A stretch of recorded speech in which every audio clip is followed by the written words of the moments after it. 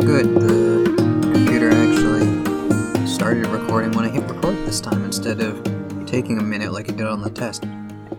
Yay, nothing's on fire yet. Yeah. Nope. Well, okay, so, weird thought that popped into my half-asleep brain last night. Is Majin Buu in any way related to Kirby? Are they, like, both based on the same kind of yokai or something? Because they're both big pink blobs that eat people. I have no idea. And smile a lot. Yeah, they're just these... They're both happy pink blobs, and they eat things, and that's what they're known for. And when they eat the things, they gain the powers of those things. I guess Kirby would be a few years older than Boo, right? Yeah, I don't know when the manga came out. Kirby first game was 1992. Yes. So that would be... What, like maybe 2 years before Boo? I have to... I have a general idea of the DBZ timeline, but not a good one. Yeah, because like original Kirby on the cover art was white, although I think they'd intended for him to be pink. So when Kirby's Adventure came out in 1993, that's the first time it was pink. And the game was in color, and that's also when he started getting abilities from things. Because in Kirby's Dream Land, he just eats things, and he can spit them out as stars, but that's it. Kirby's Adventure added the idea of getting superpowers from eating things. And I just want everybody to know that I was right. Boo first appeared in 1994. Bam. Okay, so he came out 1 year after Kirby's Adventure. So Majin Buu could be based on Kirby, or I'm thinking, I don't know if there's something that exists in Japanese, like, lore culture. Maybe there's some,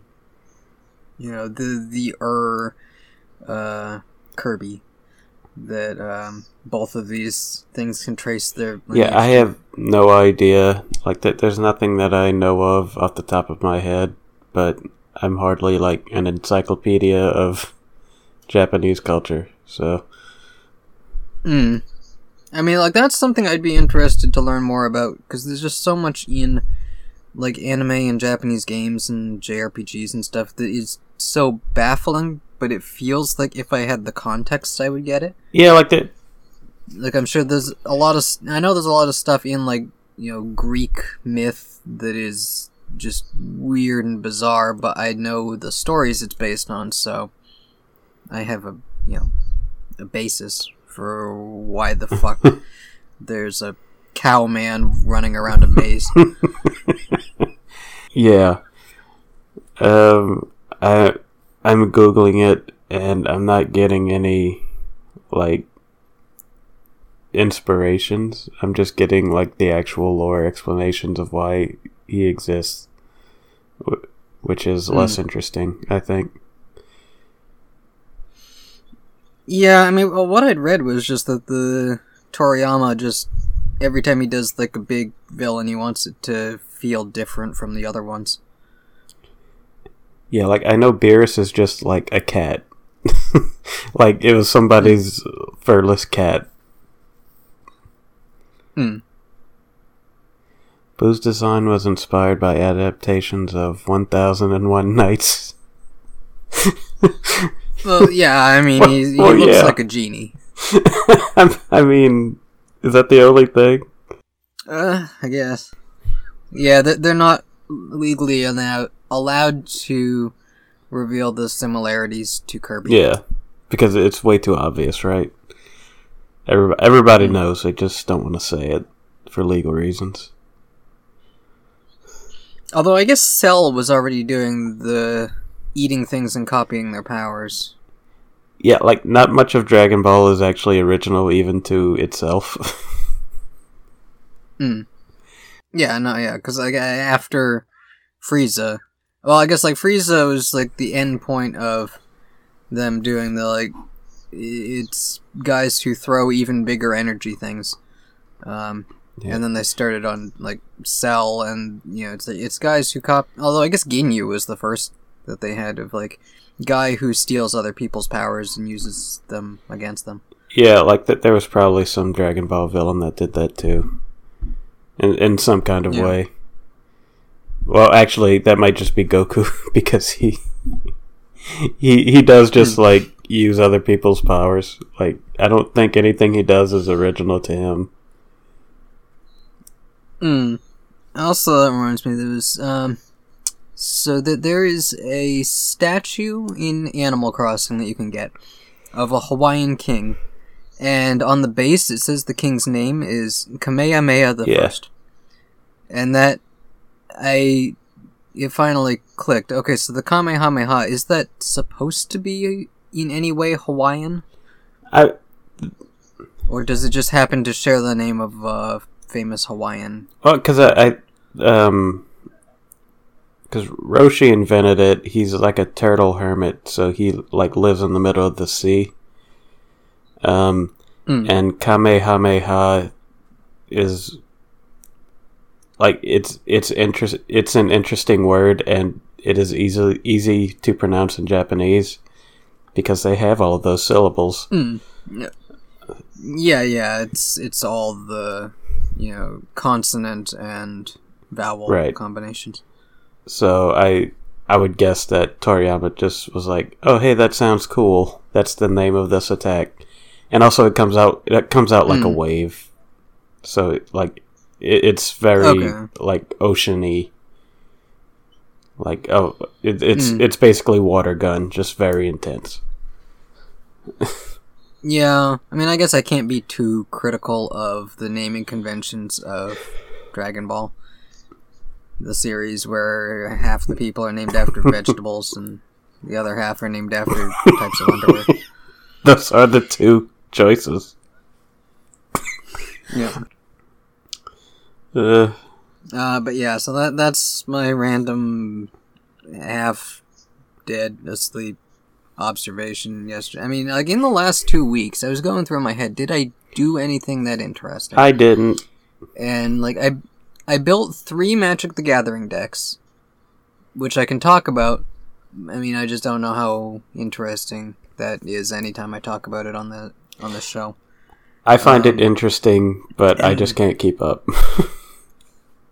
Because like I mean, it's kind of a hard thing to translate to conversation anyway, unless you have a base point, and even then, like you can put all the cards you want in the deck, but whether or not it plays the way you want is kind of based on what you happen to draw. Especially since I play Commander format, which is singleton, so you have 100 cards, and the only ones you're allowed to have duplicates of are the basic lands. So it's intentionally designed to make it so that you get different stuff in different games, and the only way to really reduce that unpredictable aspect of it is to put in either a bunch of cards that all do the same effect, or what they call tutors, because the original one was Demonic Tutor, which are cards that let you search your deck for a card and put it into your hand. And, like that can, reduce the randomness of it, but otherwise it's intentionally supposed to be a random kind of gameplay experience that you get out of a Commander deck. So, like, I can talk about what the deck is supposed to do, but whether or not it actually does that is, or, it varies from game to game depending on what I happen to draw in that game. Yeah, like even Hearthstone, like, which is like it's 30 cards a deck, and there's you can have 2 of any card that isn't legendary. Like even that, depending on how you draw, like your deck can play out insanely different. Like like one of my favorite Hearthstone games I ever played was I was playing a really slow, like, control-y deck against was a Jade Druid, which has a 1 mana spell that just constantly puts cards back in their deck, so they never run out of cards and thus never take fatigue damage, which compounds every time you draw a card from an empty deck. And like literally the last card in my deck was a card that destroys all one cost spells in both decks. Okay, so you got rid of the thing that was keeping Yeah, but like my deck is very slow, so I had no card draw. So I had to survive like 25 turns of Okay, so wait, so their deck didn't have a way to kill you. They were just trying to stall you out until you died of having no cards. The way the deck works is the Jade Golem mechanic was like every time you summon a Jade Golem, the next one has +1/+1. So like the first one you summon is 1/1. The second one is 2/2. The next one is 3/3. Yeah, so that you just keep getting bigger. Yeah, so ones. What would happen is they would play the card, they would shuffle 3 copies in their deck, and the next time, like the next 2 times, they would just play the card and summon a golem. So by the end of the game, it was like they were summoning like 17 and 18 golems, and I was just trying to survive until I got to the card that would eventually completely wreck their shit. So yeah. Yeah, just keep board wiping them until they run out of gas. The fun part about that game was it was like right after the Death Knights released, so I had an overpowered strategy of myself, which was play Frostlich Jaina, which heals you every time an elemental deals damage, and you can summon elementals every time you kill an opponent with your hero power. So it was basically just math, like getting an opponent's minions down to 1 health, and then attacking them with the hero power. Math is fun, guys. Really.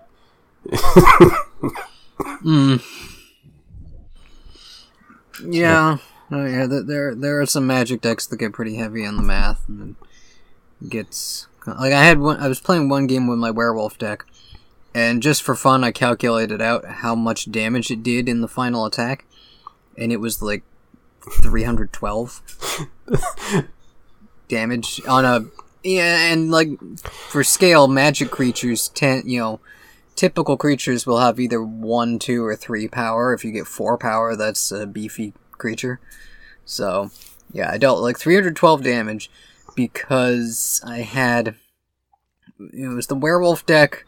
I'd gotten out this newer werewolf called Hollowhinge Overlord, where at the beginning of each of your upkeeps, you make a 2/2 wolf for each wolf or werewolf you have, so you're basically doubling all your wolves every turn. So it got a couple turns of that before the Hollowhinge. It's a furry's wet dream. And then I also had a bunch of werewolves out, and then I had this card called Shared Animosity that makes it so all your creatures get +1 power. When you declare attacks, your creatures all get +1 power for each other creature they share a type with. So when I'm swinging 20 wolves, they all get +19 from the other 19 wolves that are attacking. And then there were also the werewolves, and also there was a shapeshifter who was both a werewolf and a wolf, because shapeshifters are every type. So yeah, just all the compounded damage was. I have a similar story of when I played Duels of the Planeswalkers Magic game on PS3. So it was probably like 10 years ago. Yeah, there was like I think a 2012, a 2013, and a 2014. Yeah, I guess it would be 2012 probably. It was pretty basic. You could only use pre-built decks unless I think maybe if you paid for a premium version you can build decks. But anyway, there's an elf deck which which I'm pretty sure has a card similar to the one you were just talking about where... Oh, yeah. No, elves are notorious for that kind of playstyle. You get a bunch of small ones, and then they just do things that make each other bigger, or read off of each other. You have, Priest of Titania taps for a green for every elf on the board. Yours and your opponent's, so... It produces stupid amounts of mana when you've got, 30 elves out there. Yeah. So, what I did was, I got out, I built a huge board really early, so, there was basically nothing the opponent could do. Because, all the decks are pre-built. I know exactly what each one does at this point. Yeah, and this one had no flyers. Yeah. So. You swing in, you just block with an elf. Yeah, basically what would happen was, I would summon, I don't know, 4, 5, 6 elf tokens every turn. And I never attacked unless they summoned something that I wanted them to block with and so I can kill it. So I never attacked until the opponent was out of cards and would have overdrawn the next turn and thus lost. And I ended up doing 12,000 damage. Because the game calculates how much overkill there is, and it went off the counter.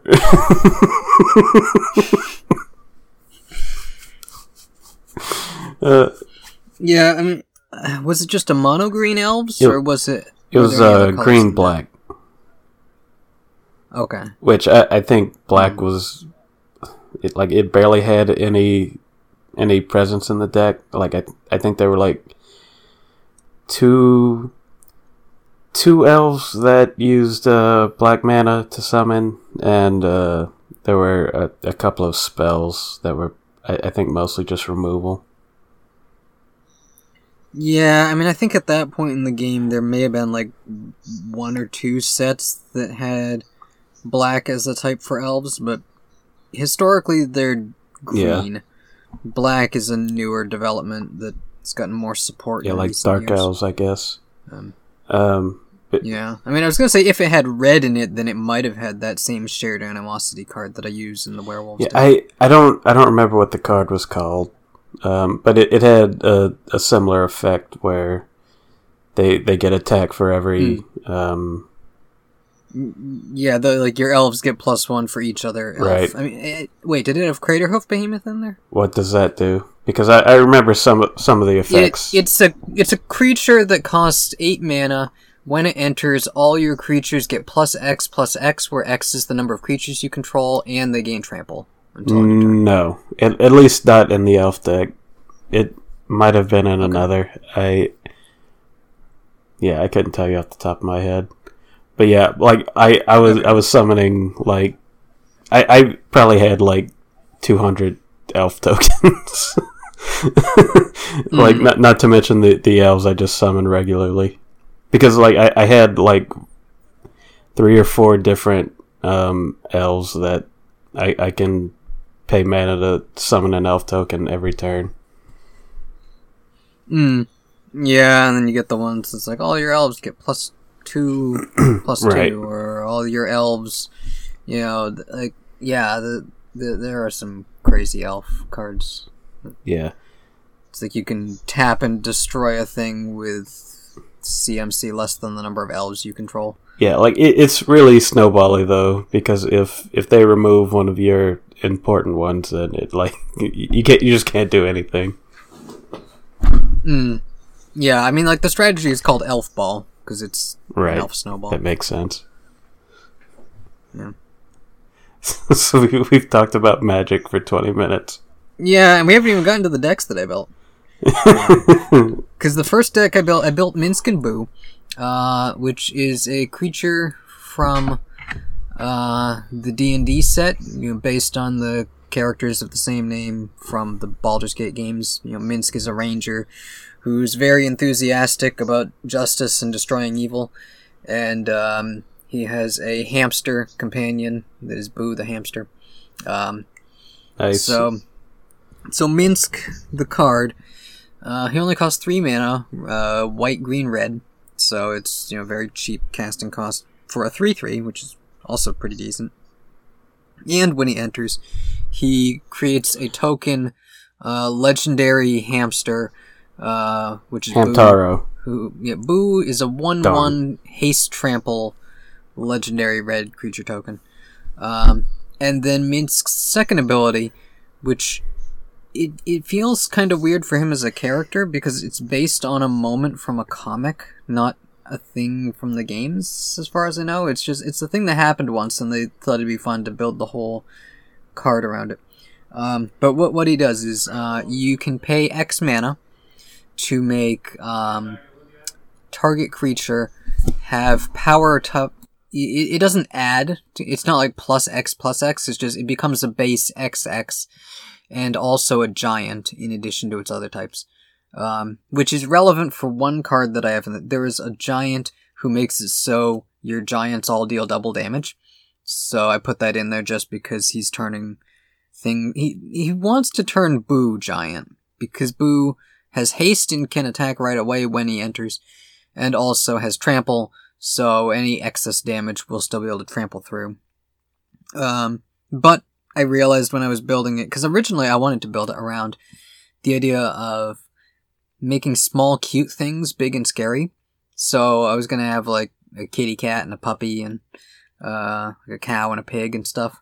But I found a lot of those creatures weren't actually that great for the deck necessarily, aside from Gingerbrute, who is a gingerbread man, who is a 1/1 with haste, who you can pay 1 to make it so he can't be blocked except by creatures with haste, which people usually don't run. So you basically make him unblockable, and now you pay the mana off of Minsc's ability and make a giant gingerbread man, and then you just reenact the ending of Shrek 2 where the giant gingerbread man stomps around and wrecks people's days. So they need a hero. Yeah, like I left Gingerbrute in, otherwise a lot of the other creatures are just mana dorks because there's a lot of ramp. Just a lot of things that's like, put a land onto the battlefield, or it taps for a mana, or, because I want to get as much mana as possible. And I looked up some infinite mana combos I could put in with those colors, and I've got 2 of those. I guess 3 of them, because one I didn't realize, it wasn't on the article, but it still fit well. There's this fox from Ikoria called Zerda the Dawnwaker, whose ability is that your activated abilities cost 2 less to activate, and I put it in there because that means that Minsc's ability of X, the way it works is you declare what X is going to be, and then you pay the cost. So since it's reduced by 2, you get to add an extra 2 to it every time. So it's like getting a bonus 2 on the X every time. What I didn't realize is that ability also works off one of my infinite mana combos, which is that there's this artifact called Basalt Monolith. It doesn't untap on your untap step. You can tap it to get 3 generic mana, and then you can pay 3 to untap it. So it can just tap and untap itself, gaining nothing normally, but which people will do for fun. But if you combine it with Rings of Brighthearth, which is an artifact that costs 3 and makes it so you can pay 2 to copy an ability, you tap it, get 3, pay the 3 to untap, and as you're doing that, pay an additional 2, which you have to have up, I guess. You pay the other 2 to copy the untap, and then with that copy on the stack, you tap it again, make the 3, pay, and then you get the free untap, and then you tap it again and make the 3 and pay the 3. It works out that you net 1 mana every time, because you're getting a free, or you're getting a reduced cost extra untap. Right. So you just do that over and over, and you get infinite colorless mana. I didn't realize that Zerta takes the place of Rings of Brighthearth, because it reduced the cost of that untap ability by 2.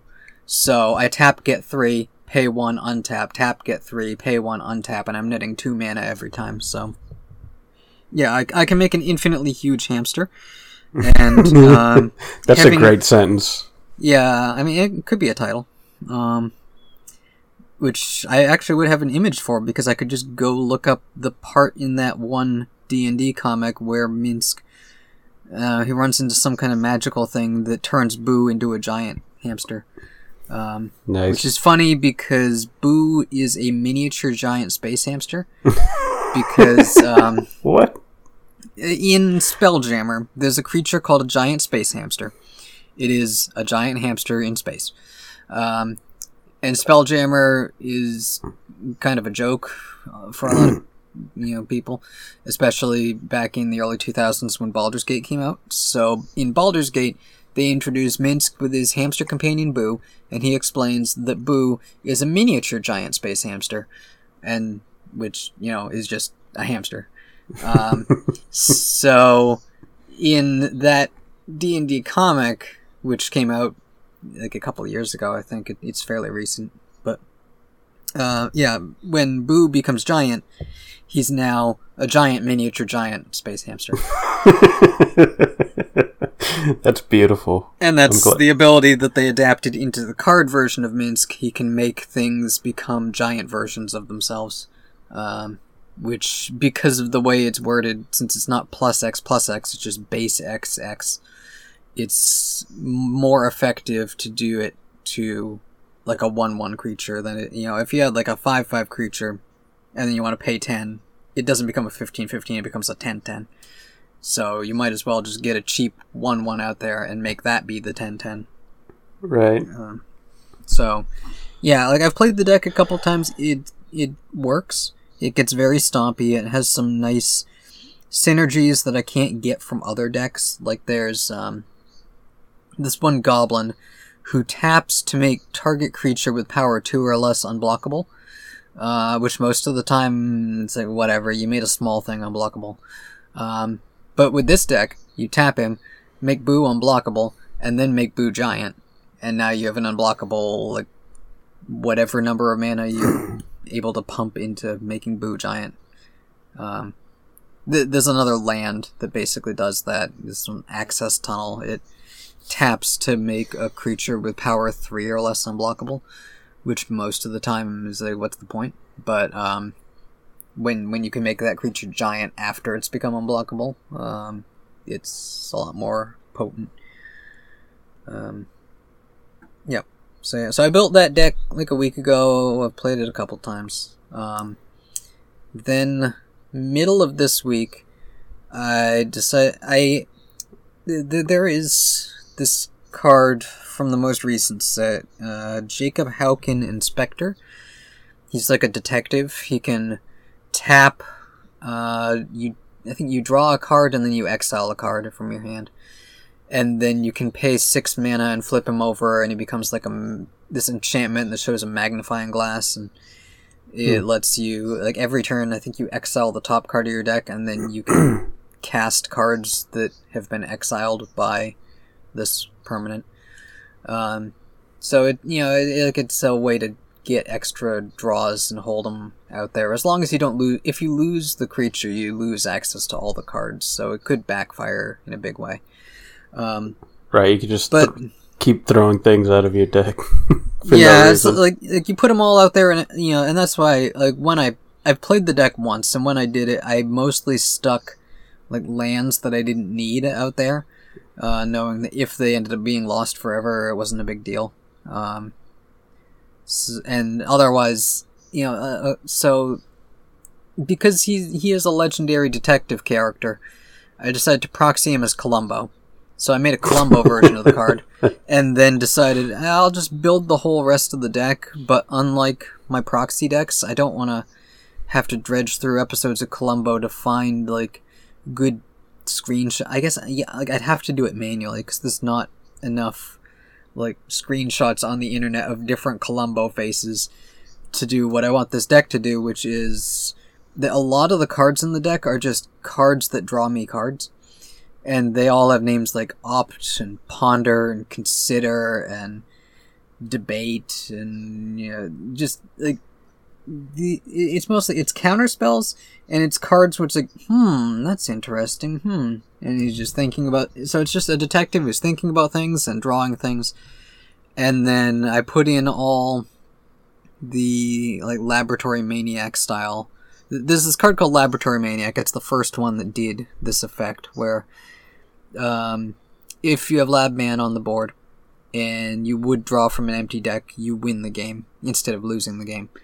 Oh god. And they've done a couple other cards with similar effects, so I've got all of them in this deck, and the idea is that it's just Columbo mulling over things and countering stuff people try to do as he continues to mull over things until eventually he reaches the solution, which is that the deck is empty, and therefore he wins.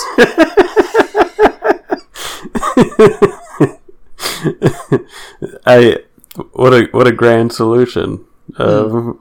Yeah, I mean that is, if your goal is just to draw and not that you're trying to draw anything specific, then you're either building a deck that needs to be Laboratory Maniac of, you know, drawing from an empty deck and winning, or if I had white in the deck, I could put Second Sun in there, because Approach of the Second Sun is a sorcery that you cast it, and then it goes back in your deck 7 from the top, and then if you cast it a second time, you win the game. So that's a card that takes advantage of a deck that, you know, draws really efficiently. Or, honestly, it works even better if you just tutor it back to hand. I've done that a few times. You just cast it, put it back in the deck, play a tutor, bring it right back to your hand, and then cast it again. But this deck doesn't do that, because it's the wrong colors. That reminds me of a card in Hearthstone that, like it's basically really expensive, but for a really good effect at the end. And it's like a 6-mana 5/5 that adds a 5-mana spell that all the 5-mana spell does is summons like a 2/2 demon and gives you another card that summons a 5/5 demon. That gives you another card that summons a 4/4 demon. And you do that like 6 times, and then the last card is like a 10-mana minion that when you play it, it destroys your opponent's deck. So it's like it's really inefficient, but if you can pull it off, like you basically win as long as you're not dead already. But yeah, so the third deck, I just built the other, because I was talking to a coworker about these other decks I built. And I've been, like, keeping track of every deck that I've built, and, like, what colors I used in it. And, you know, I found, like, I've built all the single color decks multiple times, except for colorless, because that one's kind of tricky to do. And then I've built all the 3 color combinations, and half of the 4 color combinations, and a bunch of 5 color decks. But the 2 color ones, I had only done like half of the 2 color pairings. So I knew I hadn't done a green-white deck. And the idea came up of doing this one recent card called Sithis Harvest Hand, it's an Enchantress style deck, which is another kind of deck that I hadn't built yet, and had plenty of, you know, good cards for it just sitting around. Which is a deck that is all about playing enchantment type cards. And like there's some that are like enchantment creatures or enchantment artifacts, but mostly I just put like regular enchantments in there, or aura enchantments which enchant onto a thing. Sithis, you know, I'm curious to play this deck tomorrow and see how it goes, because I think it could be really effective. Sithis costs just a green and a white, so it's dirt cheap. For a creature whose ability is, whenever you cast an enchantment, you draw a card and gain a life. So I just, you know, I'll be casting enchantments, drawing cards, gaining life. And then the win cons, I've got, let's see, there's Felidar Sovereign is a creature who, if you, on your upkeep, have more than 40 life, you win the game. And in Commander, you start the game at 40 life. So I'm already starting off with enough, pretty much, and I just have to maintain enough of a defense that people don't beat my life total down or kill this creature once it comes out. And then, let's see, I've got this... My first white Commander deck was based around Evra Halcyon Witness, and I took that one apart because it was kind of boring after it did its thing, but I put Evra into this deck because it's still effective for the amount of life gain I expect this deck will do. Evra is a 4/4 for 6 mana who has lifelink, and you can pay 4 mana and exchange your life total with Evra's power. So, say I have like 50 life, I trade that with the power, I go down to 4 life, and then if nobody kills the creature immediately, which, I'd have to be careful of, you attack someone with Evra, with lifelink, and whether they block or not, you'd still get the lifelink, unless they have like First Strike, Death Touch or something. So, you swing, you get the lifelink, you gain that 50 life back off lifelink, and also you're doing 50 damage on a creature that's probably lethal if they didn't block it.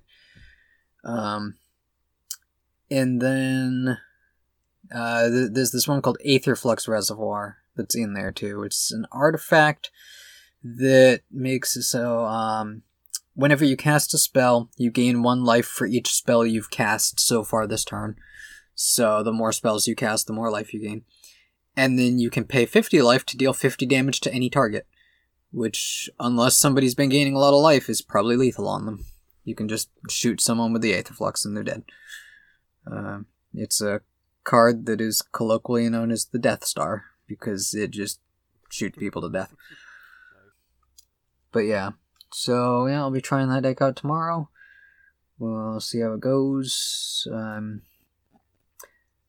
It's kind of weird that, like, for a while I wasn't, like, I was building decks, but I was building, like, the proxy decks, and now, in the span of 2 weeks, I've thrown together 3 new decks after doing, like, at least 3. I'd say I had the Vampire deck, the Horror deck, and the Spirit deck was majorly updated.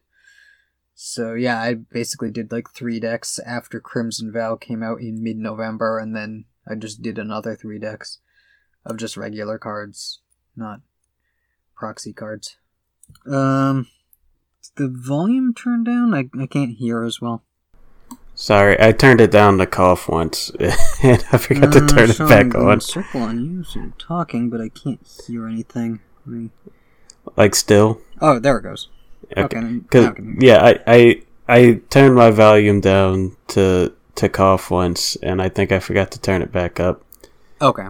I didn't have any major input other than dumb jokes, so it's not a huge deal. Okay.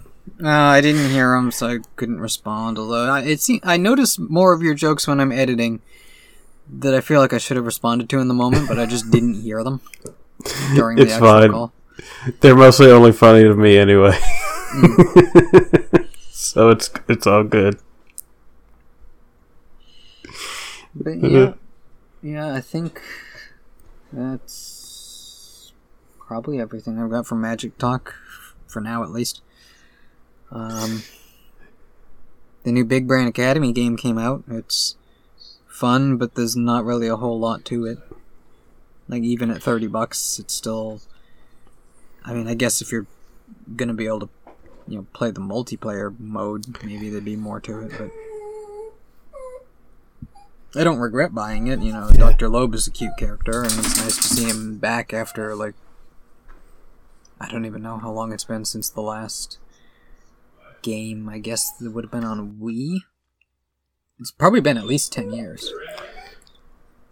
Was there not one on 3DS? No, I think there was a Brain Age on 3DS. Oh, okay. That's probably what I'm thinking of. Yeah, I think Big Brain Academy only had... There was a DS game, and then there was a Wii game. Alright, just give me a second to put the dog out. Okay. She's crying, in case you can't hear her. I can. I don't know if the listeners can, but... Alright, I'll be back in a second. Alright, sorry about that. No. She'll probably want to come back in about 5 seconds. Yeah, because I think the only other thing I've got is that, there was an article I was reading about Spider-Man No Way Home, and, I mean, you know, there's so many rumors around the movie, I don't know whether to believe anything I read or not, but apparently, according to this article, I don't know when it was confirmed, but they said, you know, like it was something, I think they were doing like an interview, I mean, really, it seemed like they were just recycling things that the actors had said in previous interviews, with the villains of the movie. So they had, you know, the comments that I swear I've seen before on other things, from Alfred Molina's Doc Ock, Willem Dafoe, Green Goblin, and Jamie Foxx, Electro. You know, like those are the main ones who we already knew about. But then they were saying at the end of the article that it's been apparently confirmed that Thomas Hayden Church is returning as Sandman, and Rhys Ifans is returning as Lizard. Which I know there was that poster that looked like Lizard was on there, and I thought that was weird because they've never said anything about that. But it, you know, if that's true, I mean, that seems that, you know, I kind of expect after that they would, you know, bring Jake Gyllenhaal back as Mysterio and call that the Sinister Six, and then you would have, I mean, it would either have to be Mysterio or Vulture, which seems a little weird because they got Vulture in Morbius now, and I don't know how that works. We won't know until Morbius comes out, but because if you have those 5, you have a character from Spider-Man 1, Spider-Man 2, Spider-Man 3, Amazing 1, Amazing 2, and then the 6th one would either be from Homecoming or Far From Home. So you would have Sinister Six, but also representing the villains of 6 of, you know, Spider-Man's movies. Right. So, like, that's cool if true. I don't know whether to believe it. I did get my tickets for it, because I was looking out of curiosity, and at the time the theater wasn't that full. It might be full, you know, as full as pandemic restrictions allow, when I go to see it, but I think it's for the opening Thursday, but it's for like a 3 o'clock show, I think. So pretty much I'll get out of work at 2 and drive straight over to the theater and not have to sit around and wait and still have time to, you know, get home after the theater and not just have to go straight to bed. Because it is like a 2.5 hour movie. Right. Yeah, I'd like to see it. I don't know if I will in theaters, though. Just because, like, I'd have to go, like, the earliest I could go would be, like, 4 o'clock. Like, after a work day. Because, I mean, I'm not going on the weekend. That would be terrible. Yeah. But, yeah, I haven't been to a theater in, like, 2 years. Probably over 2 years. I don't even remember the last movie I saw in a theater. What movies have we talked about? Spider-Man Far From Home was mid-2019. Late 2019, there was Rise of Skywalker, and I don't remember what else. Yeah, I wouldn't have seen that. Early 2020, there was Sonic the Hedgehog, which was the last one I had seen before new movies started coming out again a couple months ago. Yeah, I definitely didn't see anything in 2020. Yeah. So it probably would be Far From Home. Yeah. Probably. There might be like a random one I saw, because I know I didn't see Star Wars.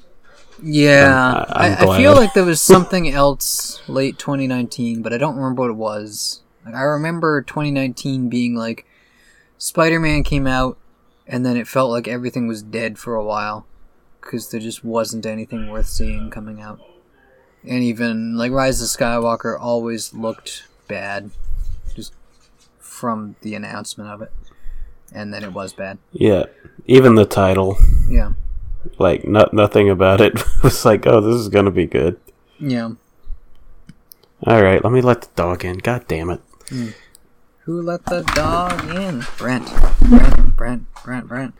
So what was that, 6 whole minutes? Yeah.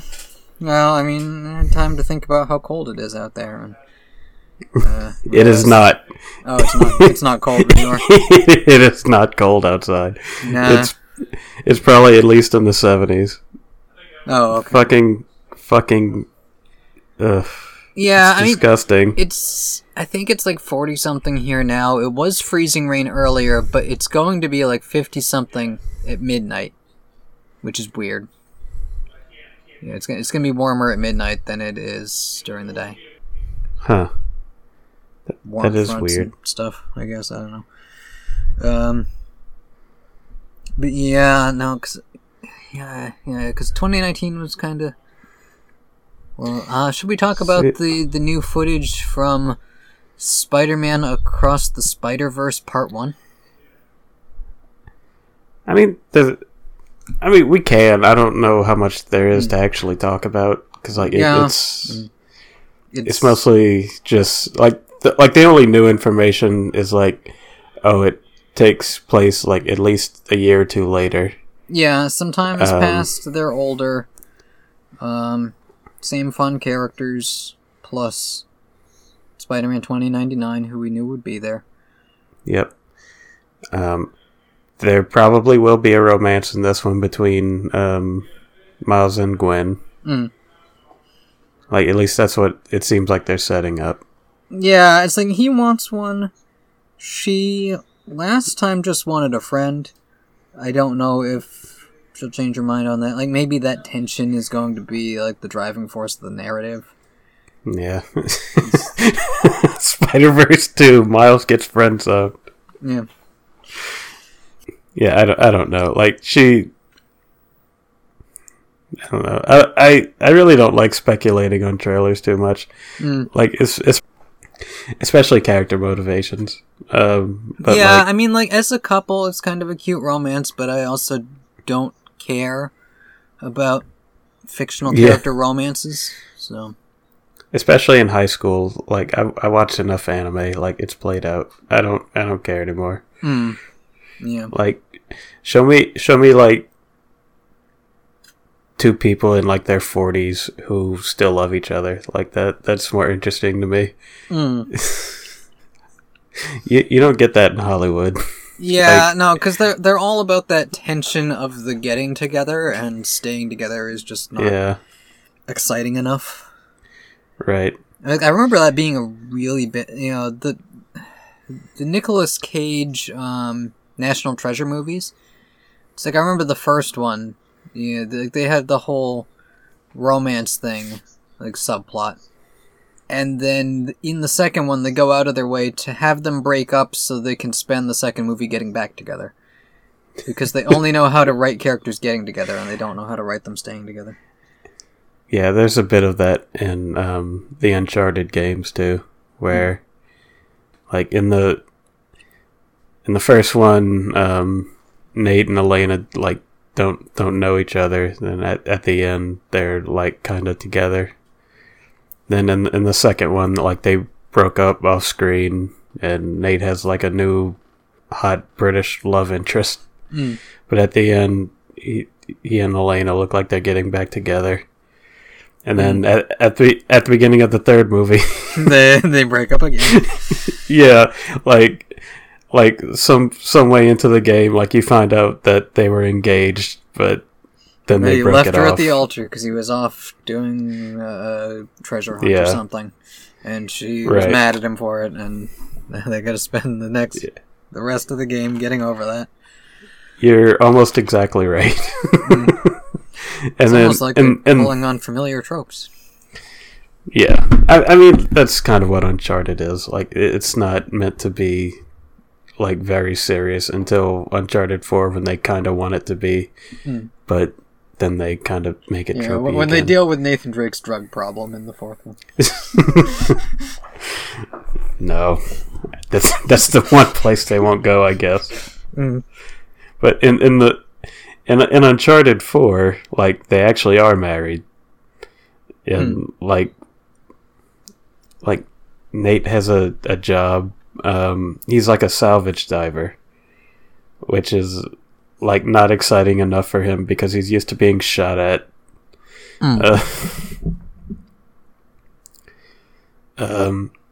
So then he goes on this big adventure to save his brother's life, who he thought was dead. And he lies about it.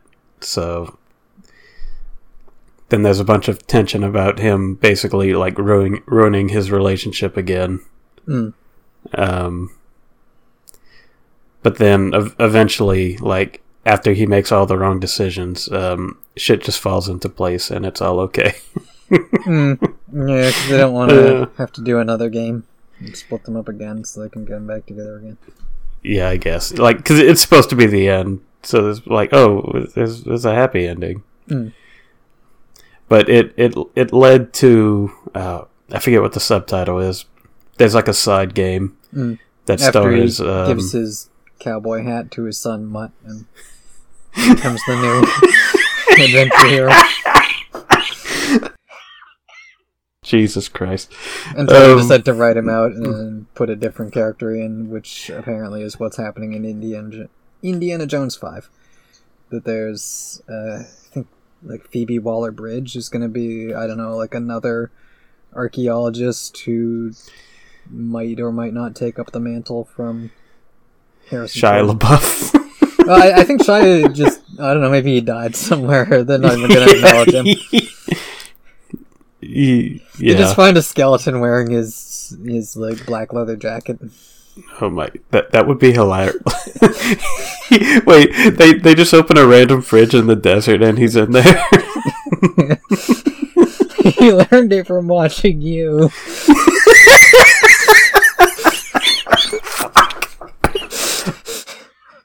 Jesus.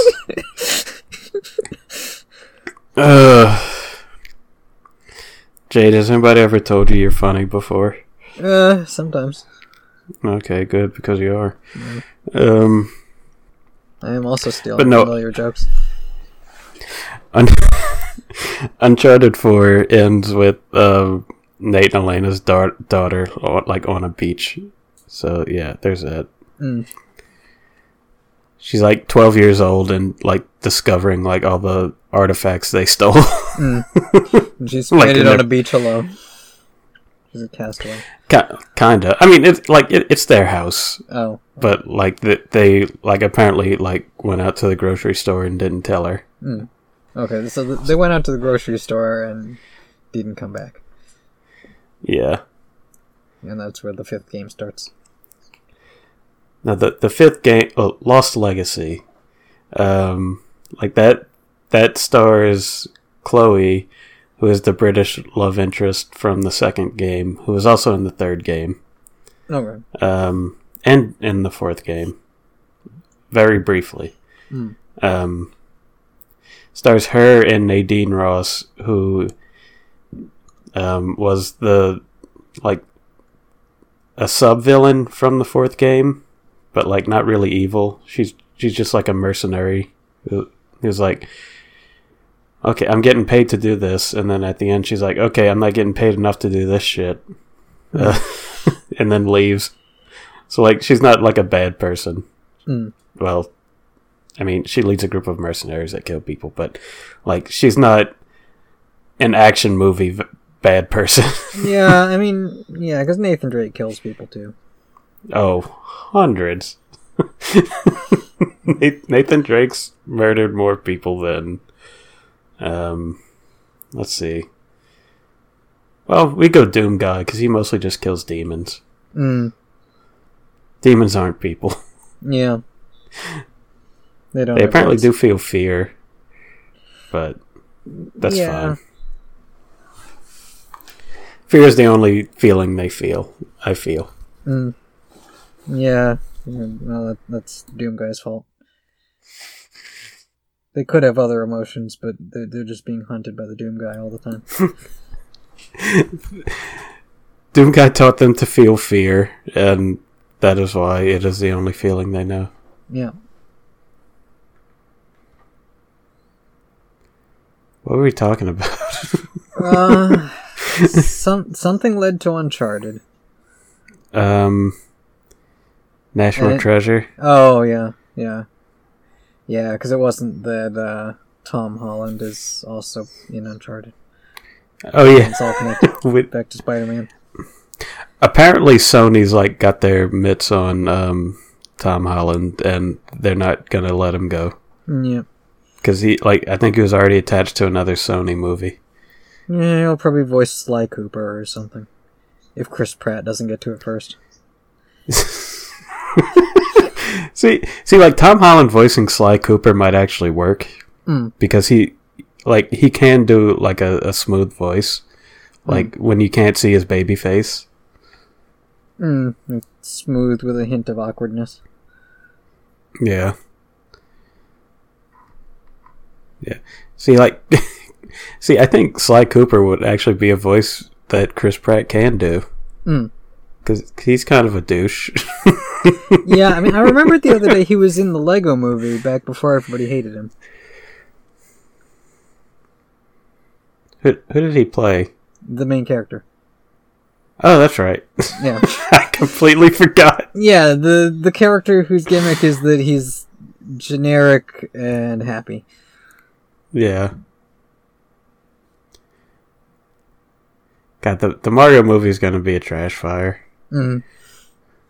I want it to be I want it to be terrible. I hope it's not good. I mean, it'll probably be like the Sonic movie, where it's fine, and people like it well enough that they just keep making more of them. I still haven't seen I know there's a trailer for Sonic 2 that just came out, and I still haven't seen it yet. I never saw the first one because I never cared past people hating it. Which I mean, I know it's kind of sad. It's not really hateable unless you're that deep into Sonic. I meant the initial reaction to the trailer. Yeah. After that, it was okay. After they got rid of the weird teeth, then. Yeah. After that, I was okay, I know it's just going to be a generic kids movie with Jim Carrey acting like an idiot in it. Yeah. Yeah, it's just a buddy road movie of Sonic and human traveling across the country. That guy that always plays the same character in every movie he's in. Yeah. Wait, was it James Marsden in that? Or who was it? Was it someone else? I don't know. I don't even know if he has a name. Yeah. If it was James Marsden, I was going to make a joke about him getting cucked in every movie he's in, but I don't remember if it was him, but I think it was someone else. In the Sonic movie. It's a guy who kind of looks like him with weird curly hair. Okay. I don't know. James Marsden's clone. Okay, I'm just gonna Google Sonic movie. Yeah, find out. No, not Sonic menu. Yeah, before we... No, we're not going to Sonic restaurant. It has no affiliation with Sonic the Hedgehog. As far as we know. God. Maybe they do. But I could go for a 44-ounce beverage right now. It is James Marsden. Oh, it is. Okay, yeah. So there's probably a deleted scene where Sonic's fucking his wife.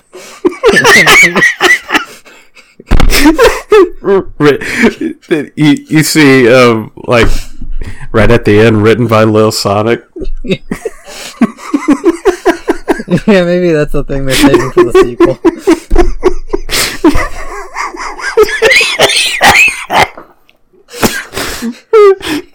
Can you imagine if a Hollywood studio actually made something based off of the writings of Little Sonic? Yeah, I mean, I don't know that they'd make the budget back, but it would definitely get them... if they made it for streaming, they could get people interested in their streaming service, which is the whole point of these streaming projects. It's they're not profitable, they just get people to talk about your shit. Why hasn't a company just gone off the deep end and decided to make porn about their characters? Yeah, I don't know. I mean... It's like, I mean, everyone wants to fuck Kirby. Yeah, I mean, like, any, of the, like, cartoony ones, there's an argument to be made that it would, damage their family-friendly reputation, but, I mean, there's gotta be some just, like, hard R franchises that, could do that. I mean, I guess, like, the hard R big franchise things tend to be, like, horror movies, and they don't want to make their monsters sexy unless they're vampires. Like, just fucking have Pyramid Head having sex with one of the nurses. Or just Freddy X Jason. Freddy XXX Jason. Yeah.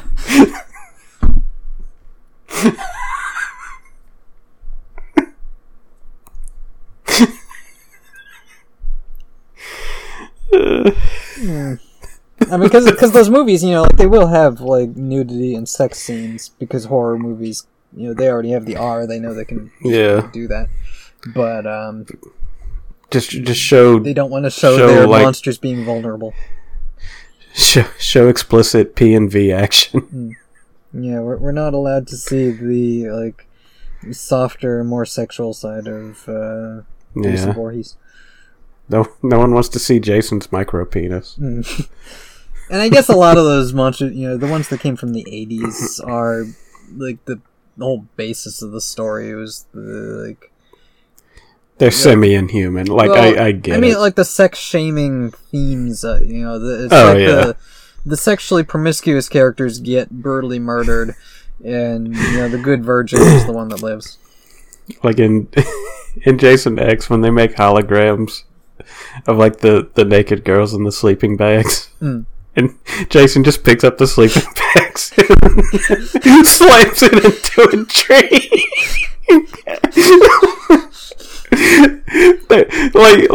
they make the holograms to slow him down. And the girls are like, "Hey, do you want to have premarital sex? I love premarital sex." And he just picks up the sleeping bag and slams it. Wait, so is Jason Voorhees an incel? He's the buffest incel.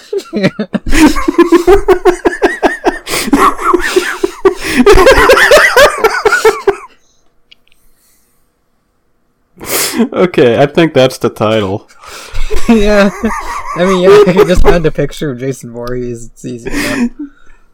Jason the buff incel. We should write a song. Jason the Buffest incel. Had a very tiny pee.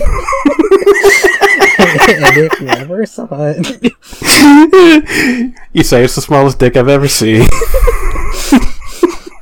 All of the naked ladies. They didn't want none of that shit. They wouldn't let poor Jason. Something that pussy hit. Yeah. Then one foggy Halloween at midnight. I don't know.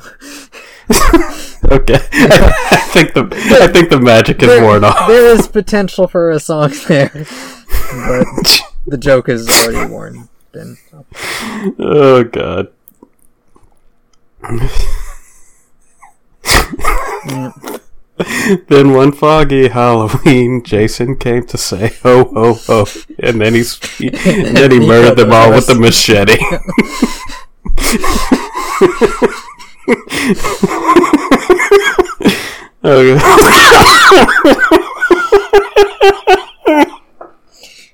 This has been our Christmas episode.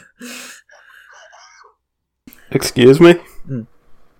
Actually, I don't know, we'll have to figure something out for because Christmas is on a Saturday in 2 weeks. So that would be when we'd normally record. So I don't know. Let's just have the sickest New Year's bash. Oh no, wait, I can't do that. I have a party to go to. Yeah, I mean, I know I'm already moving my Saturday D&D session up to Christmas Eve, because I know I got that Saturday off anyway, so I can just do it Friday night.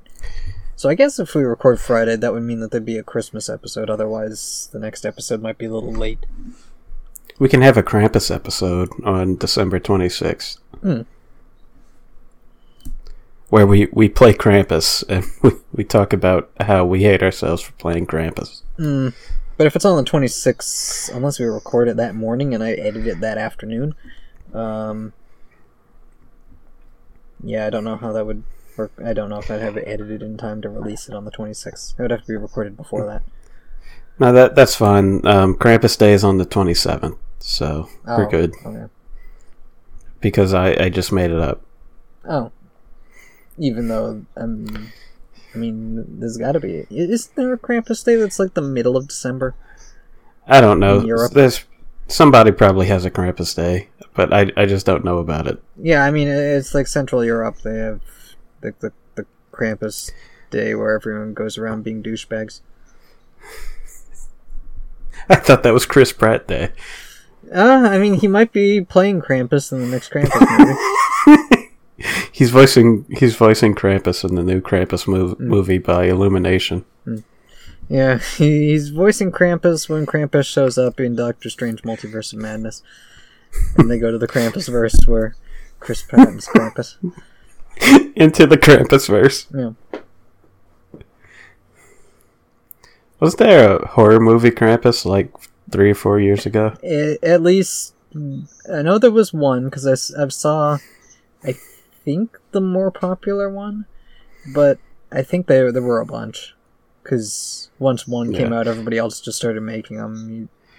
You don't really know. Well, like I think there was like one by a maybe not a major studio, but like a prominent studio, and then probably a bunch by like smaller independent studios. Yeah, there were a bunch of small knockoff ones. The big one, which I saw, I don't know if I still have the DVD or not. I didn't really like it that much. It's one of those horror movies where it's just a bunch of shitty people and then shitty things happen to them. Yeah. Because, it's just like a family that's fighting at Christmas, and there's one, like the one young innocent kid who's like, oh, why do we all have to fight? It's terrible.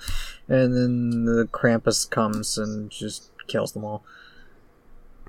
Like, nice. Like they deserve it. Yeah, just like one by one, the holiday themed killings. Yeah. Being like hung with Christmas lights. Yeah, like dragged off into the snow and I don't know, impaled with a giant candy cane or something. Yeah. He impaled your ass on the top of a Christmas tree. Yeah. Also, that reminds me of my Magic the Gathering Christmas deck. I did some upgrades to it, and it's running a little more. Because it's always going to be janky because it's cards that are put in there for being Christmassy over being effective.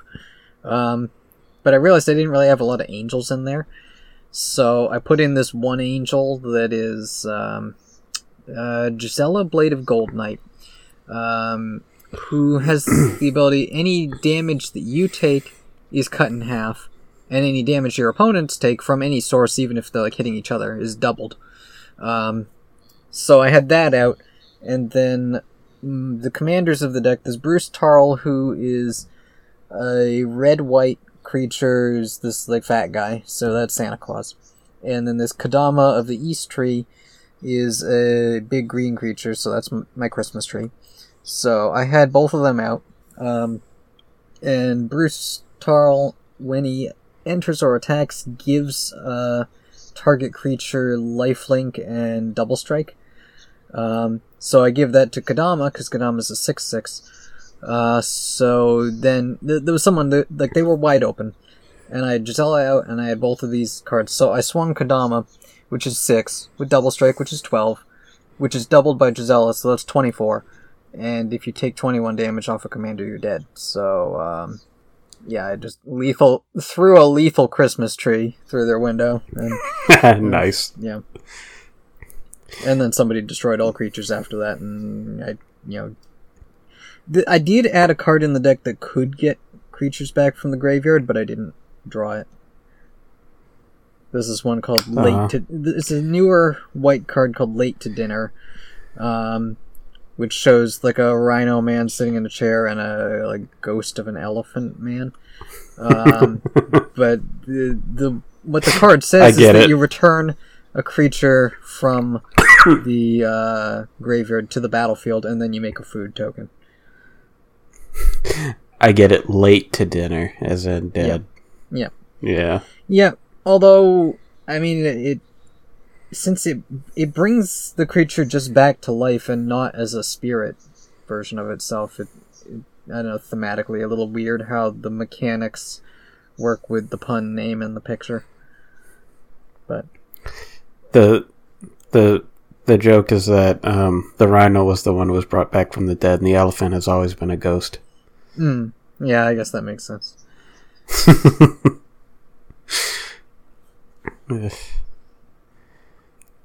So the throwing a lethal Christmas tree reminds me of the Kids Next Door holiday special, where for some reason I cannot begin to discern, like, they did an X-Men parody.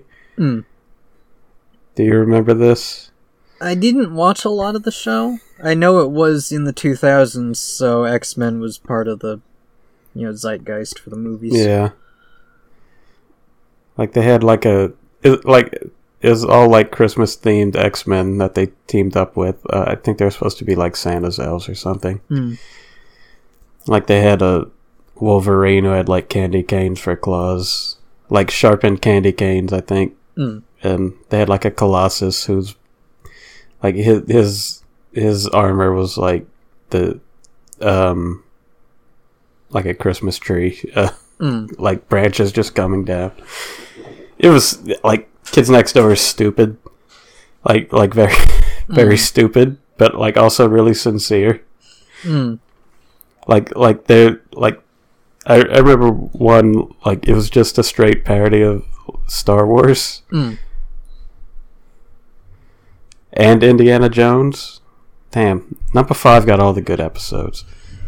Anyway, that was just a thing I thought of. Like, I don't really have anything to say about it. It came out like 15 years ago. Yeah, because I remember the show when it was around. I just, for whatever reason, didn't watch it much at the time. Yeah. It was interesting. Not always good, but it was creative at least.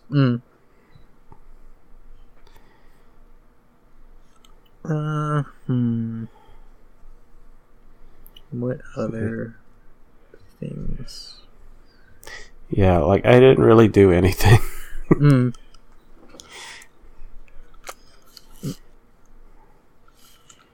Yeah. All my free time got eaten up. Yeah, like the Game Awards happened the other night, but I didn't watch them. I only heard people talk about them. I was a little disappointed because I had expected there would be a Breath of the Wild 2 trailer, which I wouldn't care about, but everyone else would talk about incessantly for months, and that there would be, like I was ready to make all kinds of just predictions, like, oh yeah, they're gonna show like a 2-second shot of the new villain, who is a like 20-something goth boy who turns to look at the camera, and people will start speculating about this guy nonstop for the next 6 months. And it turns out to be Ganon. Yeah. Yeah, it's some like dark priest who summons Ganon. Yep.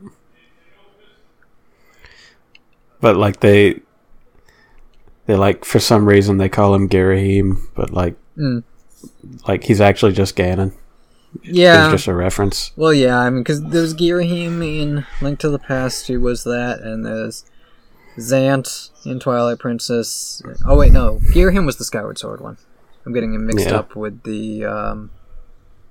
Because there was a guy in Link to the Past who also was the new villain, who's actually just there to summon Ganon. Because there was Zant, and then there was the guy in Age of Calamity. Astor, I think. The guy who everyone thought was going to be part of the playable characters in the DLC, and he wasn't. I don't know Zelda. I only know Girahim because of Game Grumps. Yeah, I mean, I remember when he first appeared in a trailer, and it was just this gloomy-looking goth guy who does a weird tongue thing around Link's face, and that made him super popular, I guess.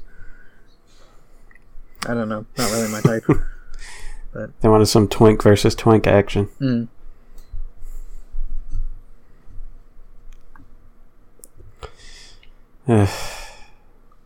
Yeah, another gaming event without a Dragon's Dogma 2 trailer. Mm. There's only been like, I don't know, 80 of them. Yeah, and they didn't have an Ace Combat 80 either. No, that's not going to come out for like at least 3 more years. Mm. If I'm lucky, it'll be 3 years. Mm. Or they'll say it's 3 years, about a year from now, and then it'll actually be 5 years. Mm. Because that's how that works. Aghanim. That's what the Link to the Past one's name is. I just remembered. What's a synonym for agony? Mm. Yeah, no, there was Aghanim, and then there was also Yuga in Link Between Worlds, who is basically if Ganon was a painter, who also summoned Ganon. Oh, so even worse. Yeah. Yeah, it's like the alternate universe version of Ganon is a crazy painter who's a bad person, but also the princess was a bad person in that universe. But then is Majora's Mask the only like main Legend of Zelda game where Ganon isn't the like main villain? For the console ones, yeah, I think so. Like, there's been a couple handhelds where it wasn't Ganon, but I think any of the ones that started on a console have always had Ganon, aside from Majora's Mask.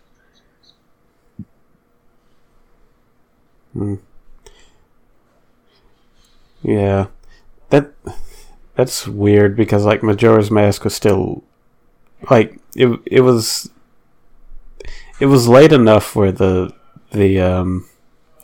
like the pattern was already settled. Mm. So it's kind of weird that they didn't just throw Ganon in. Yeah, I mean, I guess by that point they had Zelda, which had Ganon, Zelda 2, where Ganon was dead, but the villains were trying to resurrect him, and in the game over screen he's resurrected, otherwise he doesn't actually show up. And then Link to the Past, which was a prequel with Ganon. And then Link's Awakening on Game Boy had a nightmare inside the dream of a flying whale, which the nightmare took the form of Ganon at one point, I think. And then Ocarina of Time was another prequel with Ganon. And then Oracle of Seasons and Oracle of Ages, I think... No, that was after. Yeah, because Majora's Mask was 2000 and the Oracle's games, I think, were 2001. So, yeah, so they had all those games with Ganon, if not involved, at least referenced. But, yeah, and then Majora's Mask had no Ganon at all. Or even a reference to him, I don't think. They should do like Mario and just have one game where the villain is a big frog guy. Mm. Well, I mean, they kind of did with the, let's see, because like Link's Awakening, you're in the dream of a flying whale, and you have to go inside of an egg on top of a mountain, and fight the nightmare inside, which takes different forms, including Aghanim and Ganon. And then Phantom Hourglass was a game that took a similar idea, because it's a different Link. It's the Wind Waker Link, but he's in the dream of a flying whale. Except this one, there's also like a ghost ship or something. And at the end, you're fighting Bellum, which is just like a big nightmare monster thing. But it was just a dream, so it doesn't count. And then there was Spirit Tracks, which technically wasn't Ganon, I guess, even though it looks so much like Ganon. There's this demon called Malladus that they sealed away in a castle or a tower or something, and it breaks out and takes the form of a train with Ganon's face on it. And then after you beat the train with Ganon's face on it, he takes the form of a thing that looks a lot like Beast Ganon. Just like a big, demon monkey thing. And then you have to beat that. No, is there like an explanation for the whale dream? Or is that just the thing that happens? I think there's just a whale that goes around dreaming, and sometimes Link gets stuck in his dream. It was kind of a weird, crazy twist the first time it happened, and then they've done it. Well, I guess they've done it twice. Wait. And then there was also the remake of Link's Awakening on Switch. Why does that happen multiple times? I don't know. I mean, it's an excuse to have... Although Skyward Sword did have, like, flying... sky whales are a thing in that game, too. You don't get stuck in any of their dreams, but there are sky whales. That you know of. Yeah. I mean, maybe that whole game took place in a dream, and that's why it was so weird. And bad. Because it was in a dream. But hot takes. Yeah. Hot takes for a game from 2011 or 12, I think. And that, I think part of it was just that the game got so hyped at the time that it felt crappy when it came out. But and also part of it was like the Wii, just like the Wiimote. The Wii Motion Plus drained the batteries a lot, and it kept falling out of sync, so you have to keep recentering it. I'm interested. One of these days, I will get and try the Switch version, which sounds like it fixes a lot of the issues I had with it, with like the controller falling out of sync and Fee not shutting the fuck up. I mean, I never had a problem with Navi saying, hey, hey, hey, whenever you walk past something that looks interesting. But Fee, it's just this chirping sound every time. It's like, your batteries are low. I need to tell you that your batteries are low. Or it's like, like when your hearts are low, you already have a beeping sound anyway. It's just a thing that happens in Zelda games to let you know that your health is low. But then in Skyward Sword, on top of having the chirping of your hearts are low, Fee starts chirping at you, and you say, okay, what the fuck do you want to tell me? It's like, Master, your hearts are low. It's like, yes, I know, thank you. I already knew that. Except she doesn't just say, Master, your hearts are low. It's like, Master, I calculate there is a 77% chance that your health might be dropping below, whatever percent. It's like she's very verbose in an annoying way. You can't just say what the fuck you want to tell me and then let me get back to the game. But does she tell you that wolves hunt in packs about 80 times over the course of your adventure? No, and if she did, it wouldn't be that she says it to you. It would be that you see an alert that Fee wants to tell you something, and then you click the button to say, what is it that you want to tell me? And then just say, wolves hunt in packs. Yeah. What about a hobgoblin? It's stronger than a regular goblin. Is that a thing from Spiderman? No, that's a thing from Dragon's Dogma. Oh. It should be a thing in Spider-Man, though. Yeah. They should have, when they bring in Hobgoblin, he should just remind Spider-Man in every fight that he's stronger than a regular goblin. He should also remind you that he's weak to ice and fire both. Mm. Yep, so use those ice webs and fire webs. And that a cockatrice has the head of a cock. So, suck on it? just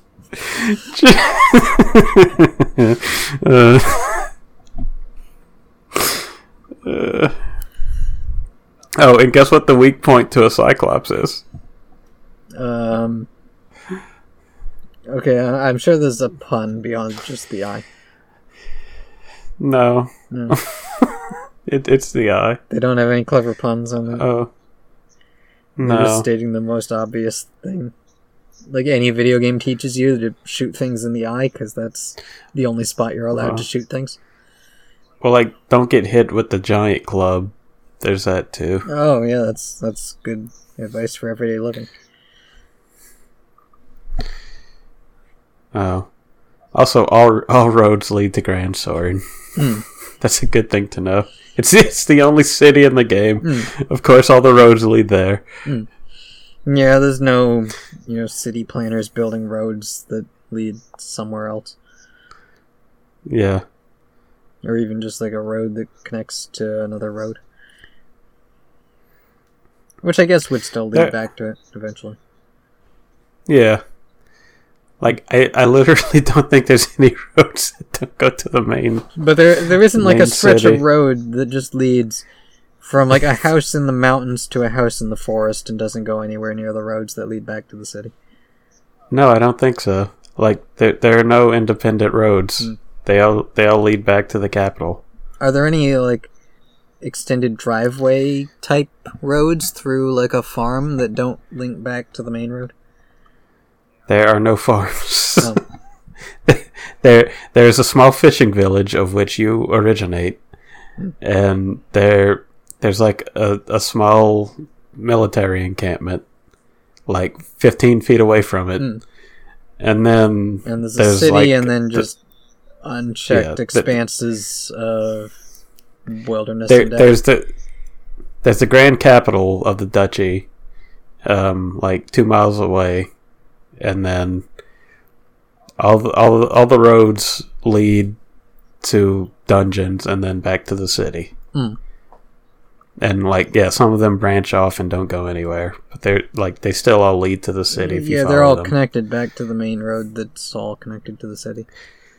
Yeah, there's like random ruins about, but like they don't go anywhere. So, anyway, all roads lead to Grand Sword. Okay. See, we talked about that for like 2 minutes. Yeah, no, we have spent 90 minutes so far wasting time on things, so we're making good pace. Yeah.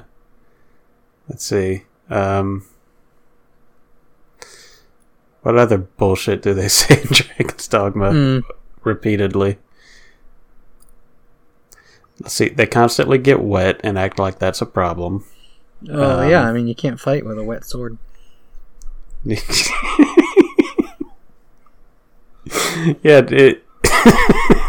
what's the point of a sword if you can't set it on fire? Yeah, I mean, you go to hit someone with a wet sword and it just feels like a pool noodle. You gotta hit somebody with a wet sword and it just folds. It just splashes on them.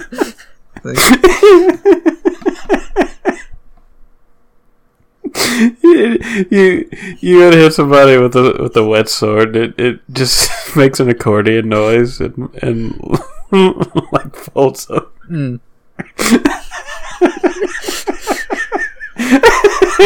Yeah, no, your swords lose their brittleness when they get wet. Like I'm imagining like Weird Al coming in.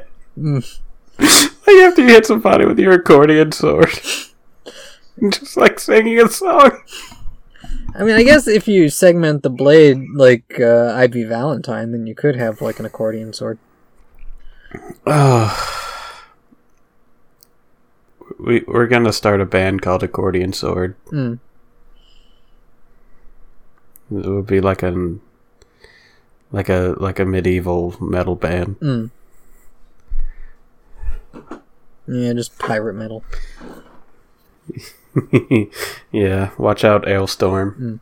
I know there were like a bunch of movies that I started watching and then stopped watching a few days ago because I was just browsing stuff on Amazon. Like, maybe I'll watch this, and then I didn't. Yeah, let's see, what was it? I think it was mostly like Christmas movies. Like, I started watching Fred Claus, and that one is just, you know, it's Vince Vaughn being Vince Vaughn. Was that the one with Paul Giamatti? Yeah, because like it starts off. I think I stopped the movie like halfway through because I'm like, this just isn't funny. But yeah, it starts off with the kid versions of Vince Vaughn and Paul Giamatti as Saint Nicholas, or kid who will become Saint Nicholas, and Frederick Claus, and they're in like a medieval cottage, and Saint Nick was always doing his like super generous stuff, and if Fred just always felt like he was in his brother's shadow, so he got all bitter and grumpy and stuff, and and that kind of drove a wedge between them. And then you get to the present day, and because like it's weird, like the movie goes to the trouble of actually like coming up with an explanation for why this stupid premise that Santa has a brother named Fred can exist. Because they do the whole establishing thing, and then say like, okay, and then Nicholas became a saint, and because he was a saint, he's like blessed with magic that makes him immortal, like always the same age, and also that extends to all of his family members, which is why his brother Fred can also still live in the modern day, and like his wife and his parents, and they're all alive in the modern day. But also he does have elves, and he does have the whole like factory at the North Pole and the reindeer. But then he's also got to deal with Kevin Spacey, who is like an auditor. Oh no! Keep him away from the elves. Yeah, Kevin Spacey is there as like this very serious auditor who's like disappointed that Santa hasn't kept up profits or production or something. There's like some financial backing behind Santa's whole effort that is funneled through Kevin Spacey's character, and so he's there to get all like stern looking when Fred tries to get all the elves to loosen up by making them listen to like rock and roll or something. He plays like a modern song because the elves only listen to Christmas songs in the factory. But he plays, I don't even remember, some like club song, and gets everybody like doing like a mosh pit thing. Apple bottom jeans. Yeah. Boots with the fur. Something like that, yeah. I'm gonna look it up. Yeah. Yeah, it's like, and the movie, like, it was fine. It's another one of those movies where Vince Vaughn seems like he thinks he's the coolest dude, and that... Hey, Jay, do you know what it was? What was it? I googled Fred Claus song, and it came up Ludacris Christmas. Okay. So the song you probably heard was Christmas by Ludacris. Maybe. I mean, that might have... I don't know, because is that the song that plays in the scene, or was that a song that played in the credits? I don't know. Because I think the song that played in the scene was actually like, not like a Christmas version of a song. It was just, like a popular song from 2007 when the movie came out. All right, I'm listening to the scene now. Okay. Yeah, watching all the elves, like, I don't know, clutch their pearls. Yeah. Yeah, I mean, they clutch their pearls until they get into it, and then, like, suddenly they're all into it, and, like, throwing people into the crowd and stuff. Crowd surfing.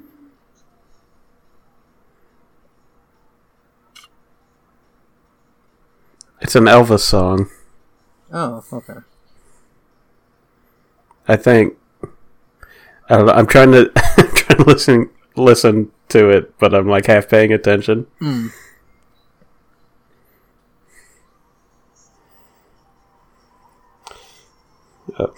The first comment on this video is, this is an underrated Christmas movie. Well, they're allowed to enjoy it if they want. I don't know. They're allowed to have a wrong opinion. Yeah, I mean, I think there's definitely a lot of movies that are terrible, but if you watched them at a certain age, then it still sticks with you. Because what I ended up after I got bored with that movie, I watched Elf, and Elf is great. Yeah, like Elf it's great, and I hadn't realized it was a Jon Favreau movie, but I mean, now that I know that, it makes sense. He knows how to do like improv character stuff. Yeah, he knows when to have actual writing, but also have improv, which is a thing that many movies cannot handle the balance of. Like the one where they bust some ghosts. Yeah, like I'm honestly not just talking about that movie. Like that's a perfect example. Yeah, but like a lot of comedies of like the past, I don't know, 6 years, 10 years, like they have that same problem where like they just get famous comedians in there to tell some jokes and then go home. But like none of the jokes land because they're just like random like one-liners. Like there's no character behind the jokes, so it doesn't, like, why am I watching a movie and not stand up? Yeah. Anyway, Elf is awesome, and that is Will Ferrell's best role and one of like 3 good ones. Yeah, because then I'm pretty sure I watched... Yeah, I think I did watch it to the end. Talledega Nights. I don't think I'd seen that one before, but it came up in the recommended, so I'm like, yeah, I guess I'll watch that. Another mindless comedy to watch. Did you shake and bake? I mean, they did. I didn't, but they certainly did a few times. It's the kind of movie... It made me wonder, did people, like it feels like a South exploitation almost, in the way that it's like I don't know, did people in the South find this funny, or did they find it offensive, or a mix of both? Because it does feel like it's playing to a lot of stereotypes of like redneck.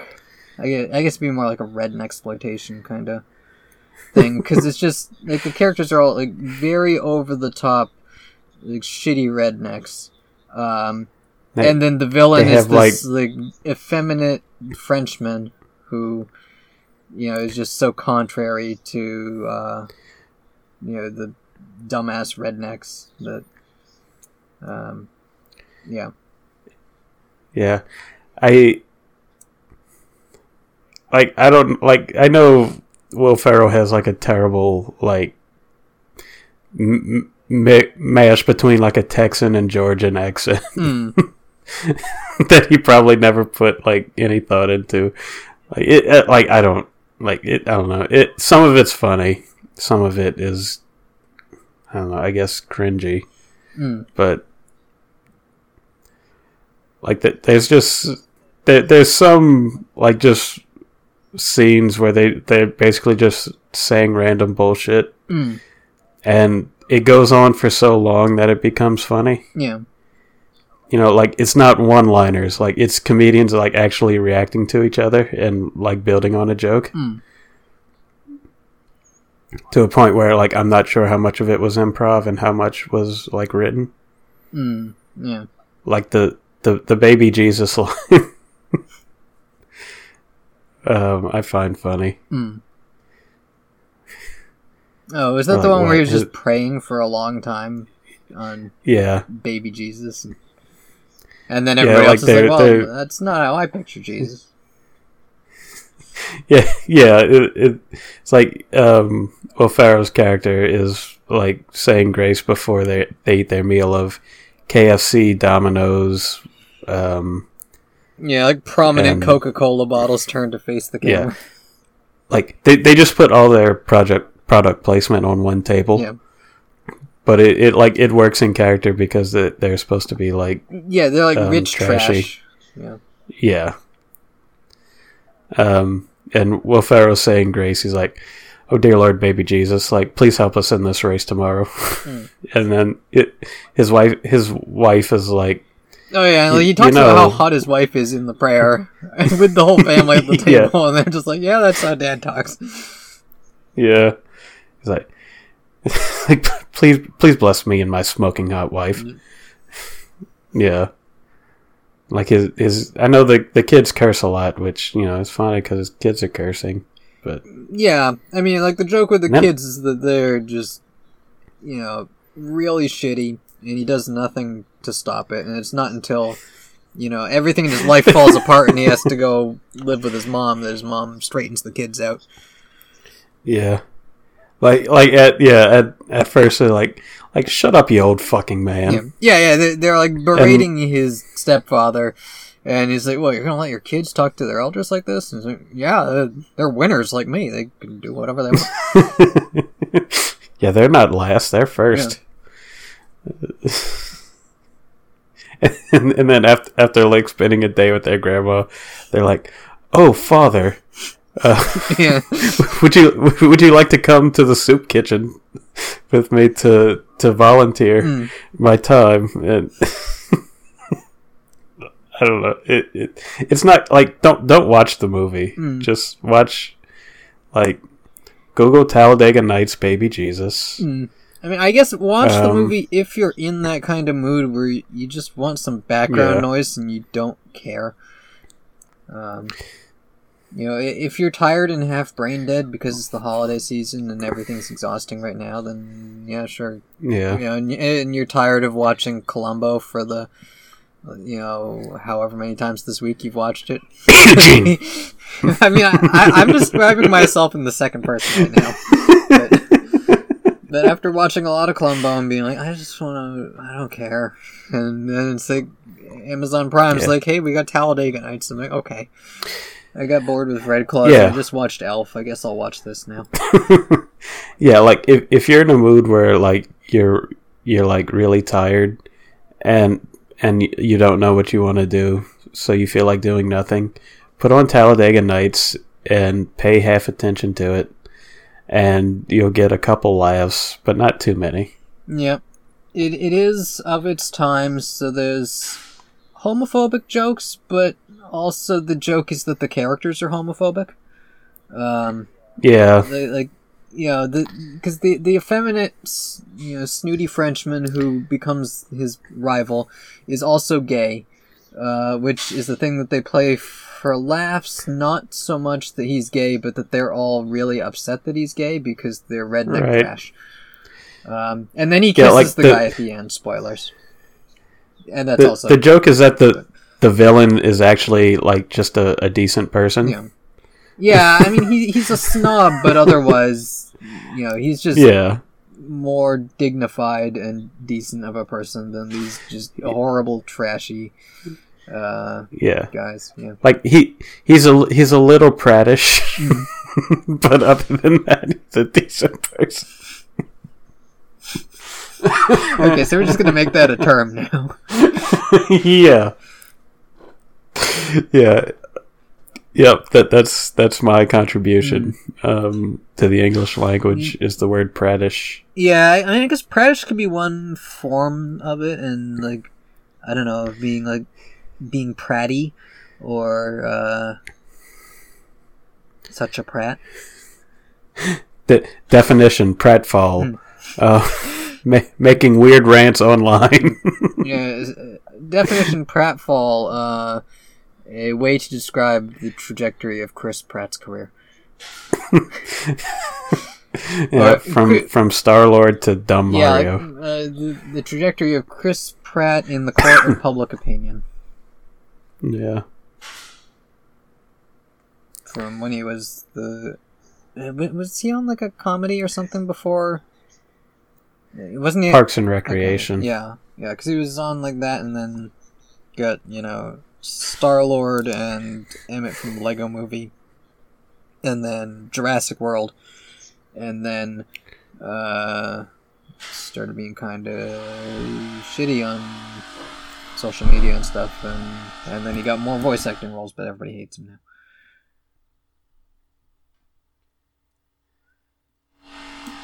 Yeah.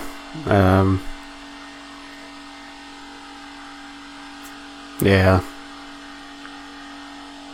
There's noise going on in the background. I'm pretty sure you can hear it. Yeah, I can hear your vibrator running with full power.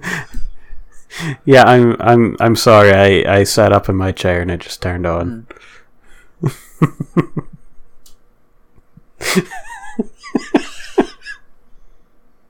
Fuck you, Jay.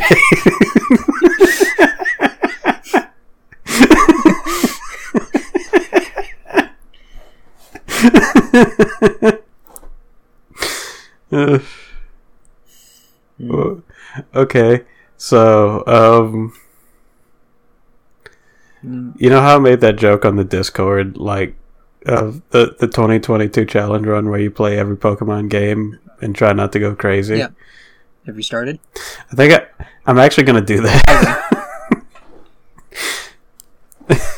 Like, just because it'll be a weird thing to do. And if I don't do it, like, nobody cares, so. Yeah, we can chart your progress and, thoughts on how the Pokemon games feel when you're playing them all back to back to back. And yeah. Seeing, like, the evolution and also the mechanics that come and go. Yeah, I also might try a Nuzlocke for the first time on Generations 1 and 2. Just because I've played them so much that it might be an interesting thing to do. But, like, all the other ones I'm not that familiar with, so I feel like that would just be torture. Yeah, I mean, you might as well have the Pokemon that actually have the good abilities and that you've put the training into. Yeah. Yeah, because, like, I don't know, like, where the traps are. Like, where a random rival battle is going to start that just wipes me out.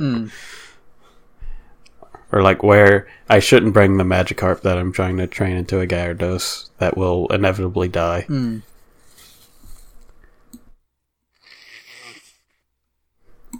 I'm actually interested to play X and Y again.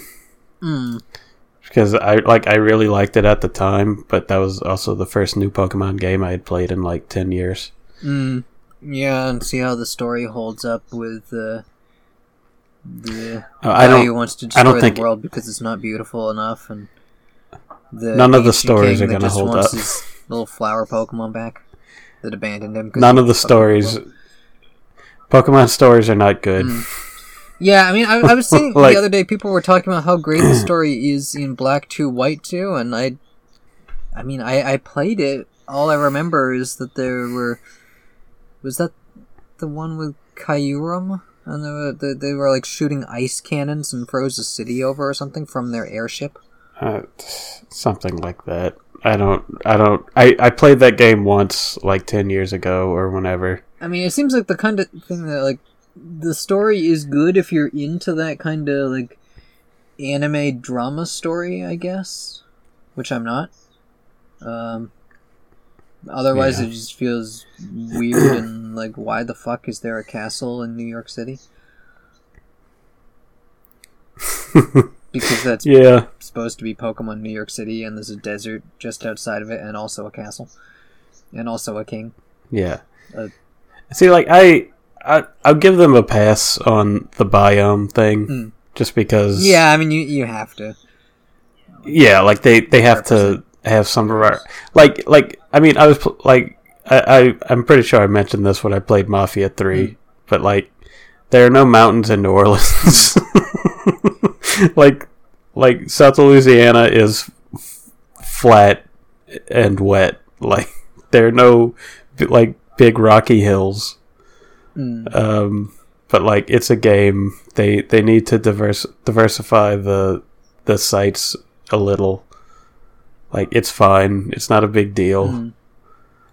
But like the castle thing, like it makes sense in like Galar in Sword and Shield that your Pokemon UK would have, I mean like that one did have some stuff with castles, but it was more focused on evil corporate guy and his evil energy producing scheme, which seems like that would be more something that would fit in a Pokemon America with when they did the New York City thing, but instead they had evil king guy and his son who wants to set all the Pokemon free, I think, or something. And also Zen dragons. Yeah, Sword and Shield had the guy who couldn't wait one day to stop a problem that wouldn't arise for 1,000 years. Yeah.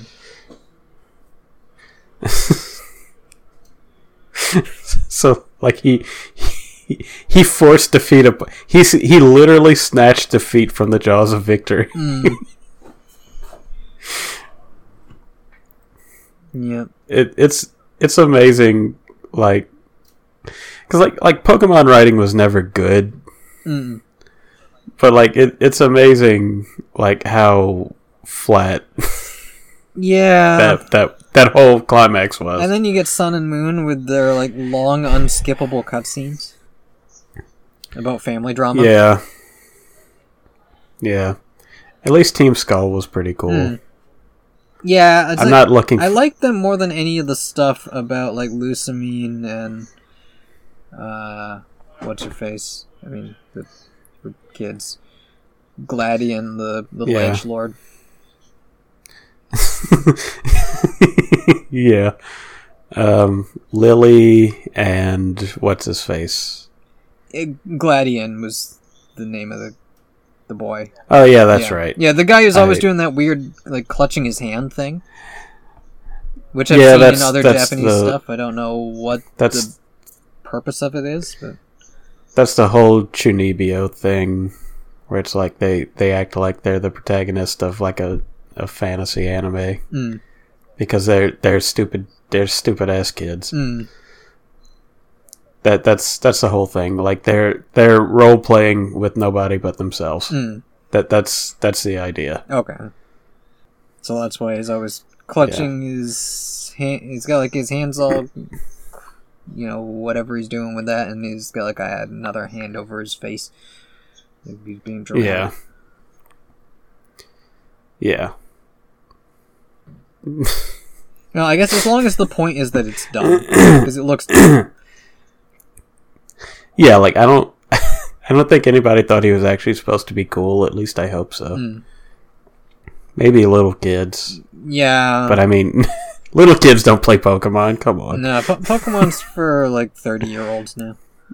Yeah, Pokemon is like exclusively for people who were born in the early 90s. Yeah. And anyone else who plays Pokemon is just a loser. Yeah, no, Pokemon is for old people who beat people up to get Pokemon cards that they can sell on the internet. Now, kids these days are playing Yokai Watch. That's why it was so popular for the like 2 years that it was around before it disappeared again. Yeah, that's why it's so super influential now. It's the Pokemon phenomenon for a new generation. Yeah. I'm sure it had a premise like big in Japan, but it had a premise that could be super popular internationally.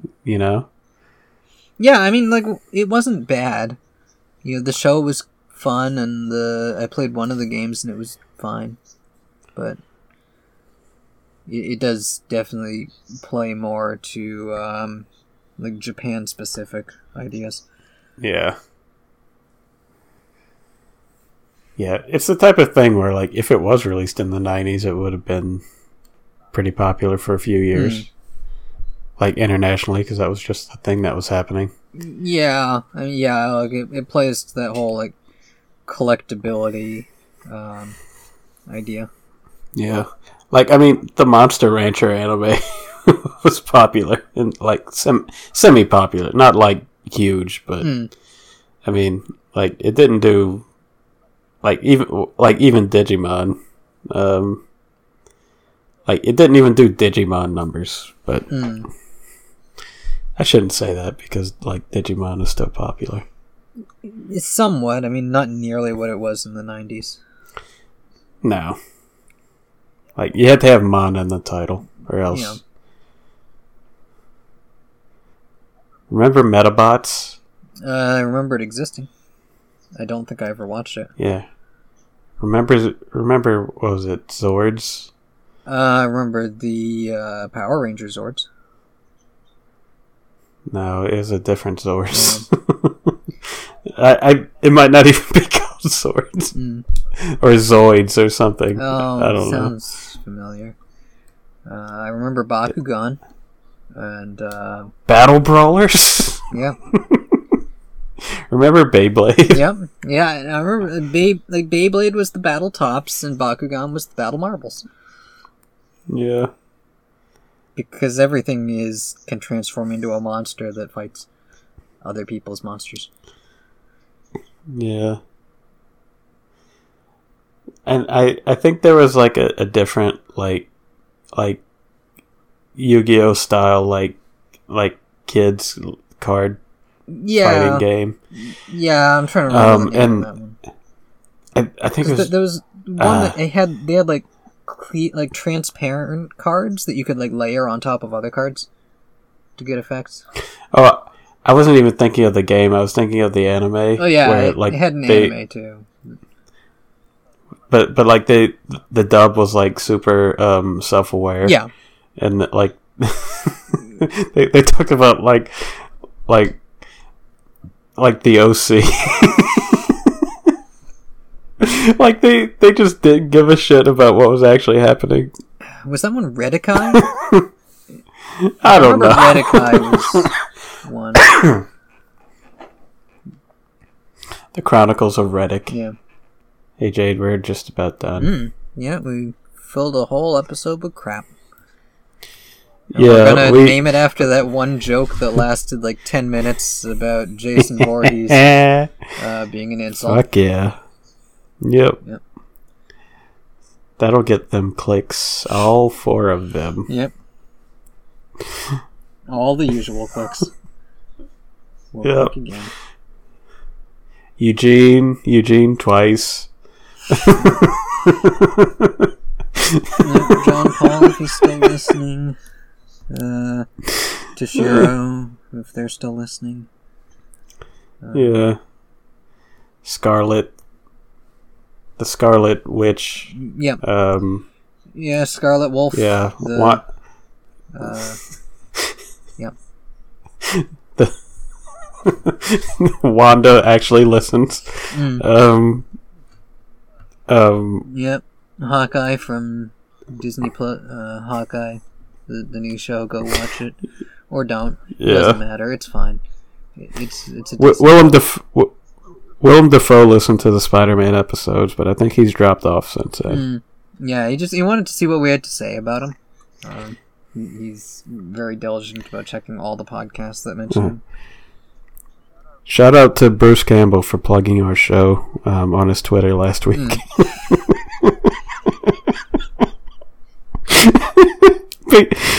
He even asked people to like, comment, and subscribe. I wonder if he's on Cameo, if you could get him to do something like that. No! Fuck no!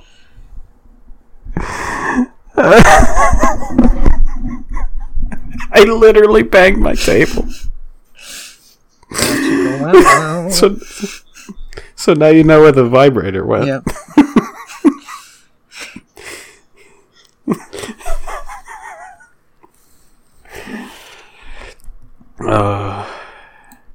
Okay, so we'll figure something out. The next episode will either be on Christmas or slightly before Christmas or slightly after Christmas. Who knows?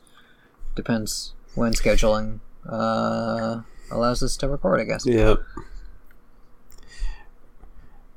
I don't think we've talked about it, but I think we both just decided that we're not going to like watch things to talk about anymore. Yeah, I mean, not unless there's something that's really jumping out as the. It would be great to watch that, because otherwise it was just starting to feel like busy work.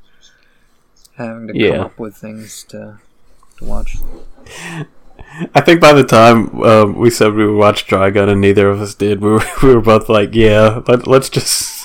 Yeah, let's just take not. A break from it. If it happens again, great. If not, we did just manage to fill an entire episode with nothing, so... Yeah. That's fun to do every now and then. I can always break out the Mad Libs again. I'm looking at the book right now. It's been sitting here for months. If we ever do watch something, I think it should be something neither of us has seen. Because I feel like that's more interesting than... I mean, we do have... what we have been doing. If you want to get HBO Max in a couple... I think Matrix Resurrections will be out before we would record the next one. I think it comes out on the 22nd. Does that mean I have to watch the Matrix sequels? No, because rumor has it that this movie... I mean, it might be in continuity with those, but it's going to at least start with the idea that maybe the Matrix movies were just movies, and then it'll turn out that, that's like a lie being perpetrated by the machines, and actually the events of those movies are real, and Neo's been plugged back in or something. Yeah, it was a lie by the machines to sell NFTs. Yeah, I mean, it's gonna, I think, do the soft reboot thing, where it is in continuity, but also you don't need to know everything about the stuff that came before. You just need to know the basics, that Neo and Trinity were heroes who saved the world, and that the Matrix is a virtual world that exists, and I don't even know if agents are going to be in the movie. I haven't really paid close enough attention to the trailers to see if agents are still a thing. Okay, I'm glad I don't have to watch those movies, because if I have to watch the Architect talk about like pseudo-philosophical bullshit for 20 minutes, I might jump off a bridge. But you also have that big cave orgy scene to contrast that. Yeah, but that, like, it's not an actual orgy. Like, they don't show any, like, real action. Well, yeah, I mean, it's the, like, undercovers fucking where the bodies don't quite line up correctly. Yeah. It's like the Lord of the Rings technology, where they just get, like, a bunch of, like, random CG people to just randomly fuck each other. Yeah. Yeah, you get like one group of them and you just copy and paste that a bunch of times.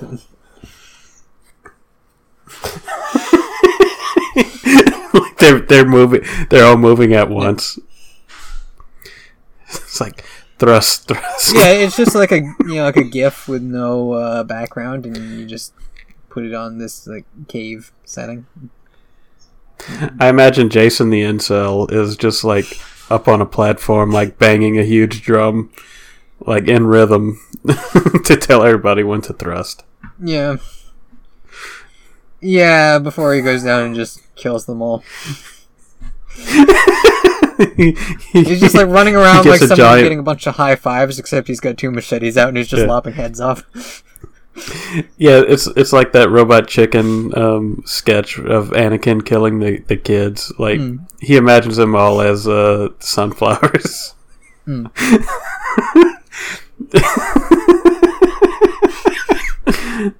haven't brought up Robot Chicken in too long. It's been too long. Yeah, I started rewatching it on HBO Max, and then I didn't get around to finishing because there's so many episodes. Yeah, it's also very hit or miss. Yeah, and a lot of it's like stuff of the times, so it's just remembering, oh yeah, Paris Hilton was a big deal back then, wasn't she? Yeah. It's like either like really like 2000 late or I'm sorry. It's like either stuff from like 2005 or stuff from like 1983. Yeah. But yeah, so I guess we'll call this an episode, and catch you in roughly 2 weeks, give or take. Yep. See you guys next time. Remember to shower regularly and eat your ass every day.